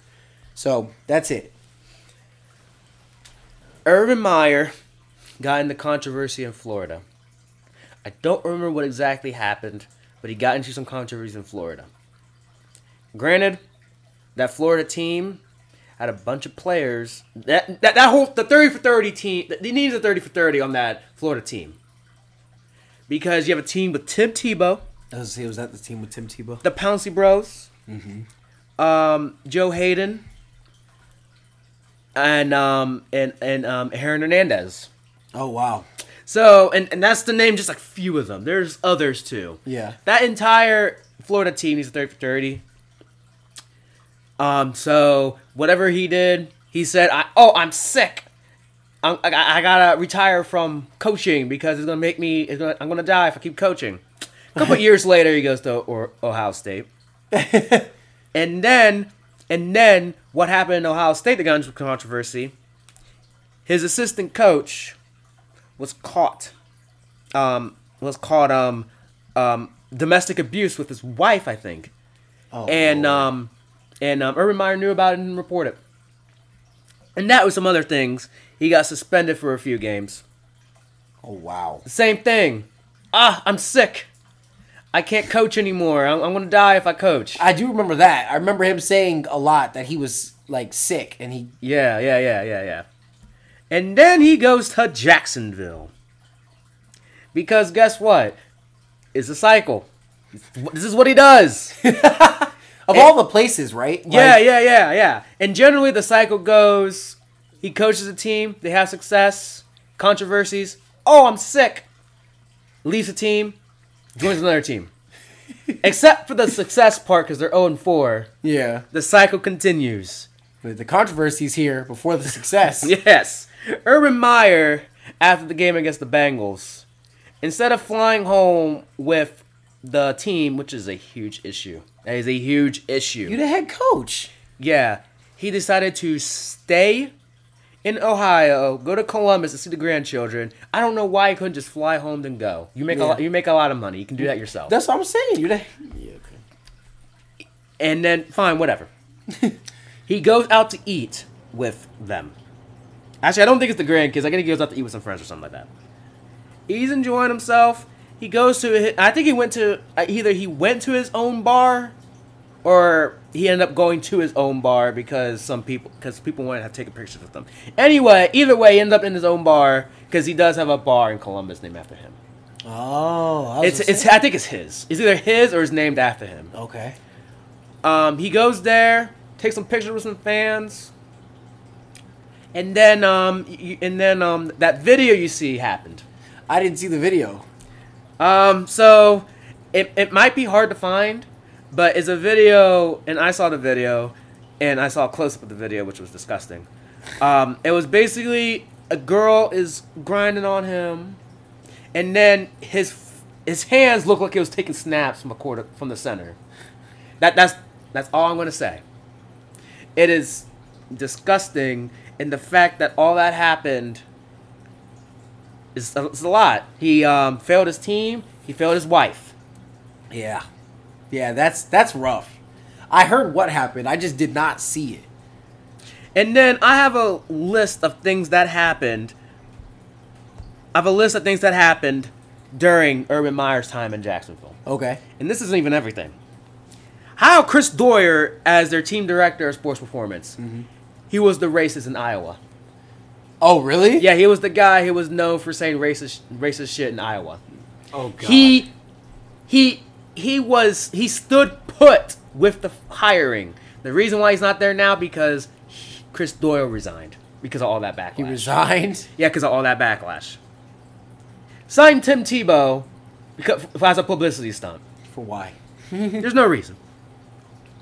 Drafted Travis Etienne when they have James Robinson. Yeah. He openly admitted that he wanted to draft Kadarius Toney instead of Travis Etienne. But they picked Travis. There were better players on the board than either one of them. Yeah. He openly admitted that he would cut players because of their vaccination status. Oh, yeah, I remember that one. Which the NFLPA did not take kindly to. Yeah. For some reason, he had an open competition for quarterback between Trevor Lawrence and Gardner Minshew. Why? Why are you splitting first team's reps with your first round rookie quarterback unless you legit think that Gardner Minshew was going to do something? I like Gardner, but Trevor Lawrence. Yeah, yeah. Gardner will be good in the right system, but that was not the right system. Traded C.J. Henderson. Yeah. And he was playing decent. I don't know why they traded him. Team started 0-4. The controversy I just stated. And the fallback of the controversy when even the owner is coming out saying that he has to regain their trust. How long does he have? There's no way you convince me he's gonna stay there. Now you see how they play. If they had a good coach, they'd be winning some games. Now, do I think he's gonna pull a Bobby Petrino and leave in the middle of the year? I can see it, but he might finish the year because he did actually come out to his team and apologized, and apparently everything is A-okay. But like I said, I can also see a Bobby Petrino incident. You know for a fact that he only did that apology because so much pressure was put on the situation. Yeah, because apparently he did it with each individual training group, and they all laughed at his face. So you got that. Oh, and by the way, fun fact. 2 of the offensive coaches in Jacksonville are you guys' old Seattle Seahawks. Oh, yeah. Old offensive coordinator. Yeah. And the guy that got who they fired Yep. for your old offensive coordinator. Darrell Bevel and Brian Schottenheimer. So you really think they're gonna do anything? You really think they have good coaches? And their defensive coordinator has never called plays, ever. Never called plays. So they got a lot of dysfunction in there. There's just a lot going on that team. A lot going on. Urban Meyer just seems like somebody that just always has dysfunction. Because a lot of those things just sound like self-inflicted wounds. Yeah, and then eventually he's gonna say, "Oh, I'm sick. I gotta leave." That's funny. I didn't know that. I've heard that a couple of times, saying that he like can't coach because like he's getting sick, and then he keeps getting hired as a coach.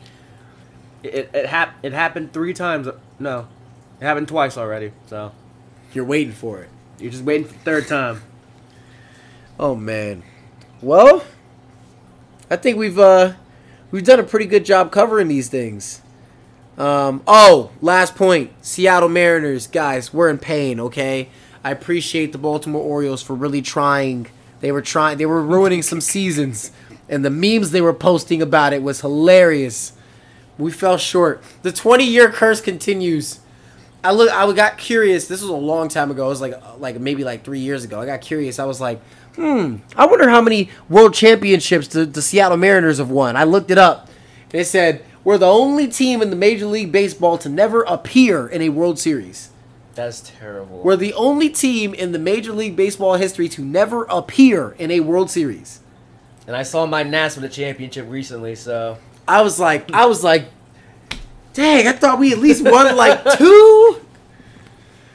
But, so guys, I like this format. Ronald, where we, before we kind of, not that we were looking for topics, because there's always something to talk about in sports, but now the topics are kind of coming a little quickly. yeah. 3 weeks out of our last episode, and we've got, at this point, an hour and 50 minutes of recording because so much has happened in 3 weeks. And the thing is, we're doing this with college football game on, and there's college stuff we could talk about. We didn't talk about college stuff. We didn't really dive into the Major League Baseball stuff because the playoffs just start. By the way, I'm a Dodgers fan because the Nats basically blew it up, and our top pitcher, Max Scherzer, and Trey Turner, a guy I liked, is now playing for the Dodgers. So I'm a Dodgers fan. Oh, you're a Dodgers fan. Mookie Betts. You're a Dodgers fan. I've heard. Just for the playoffs, and then I'll go back to being the Nats once the season starts. Makes sense. All right, guys. Yeah, I like this format. I think we'll do our best to rotate as many topics as possible. We did NFL, NBA, and then our sprints. I think the sprints is going to be constant because, we could sit here and talk about different storylines for hours on hours, but, some topics are not worth talking about for, super a long time. So, but giving some quick thoughts on that stuff is still important. Yeah. But, this has been the Sprint Vision podcast. Subscribe, send in some reviews. We've already got a couple in. Appreciate the support so early on. And the more we settle into this, the more confident we get, the more accurate we are, and we're in the direction that we want to take this podcast, the more exciting it's going to be for you guys to keep up with us. So, see y'all next time.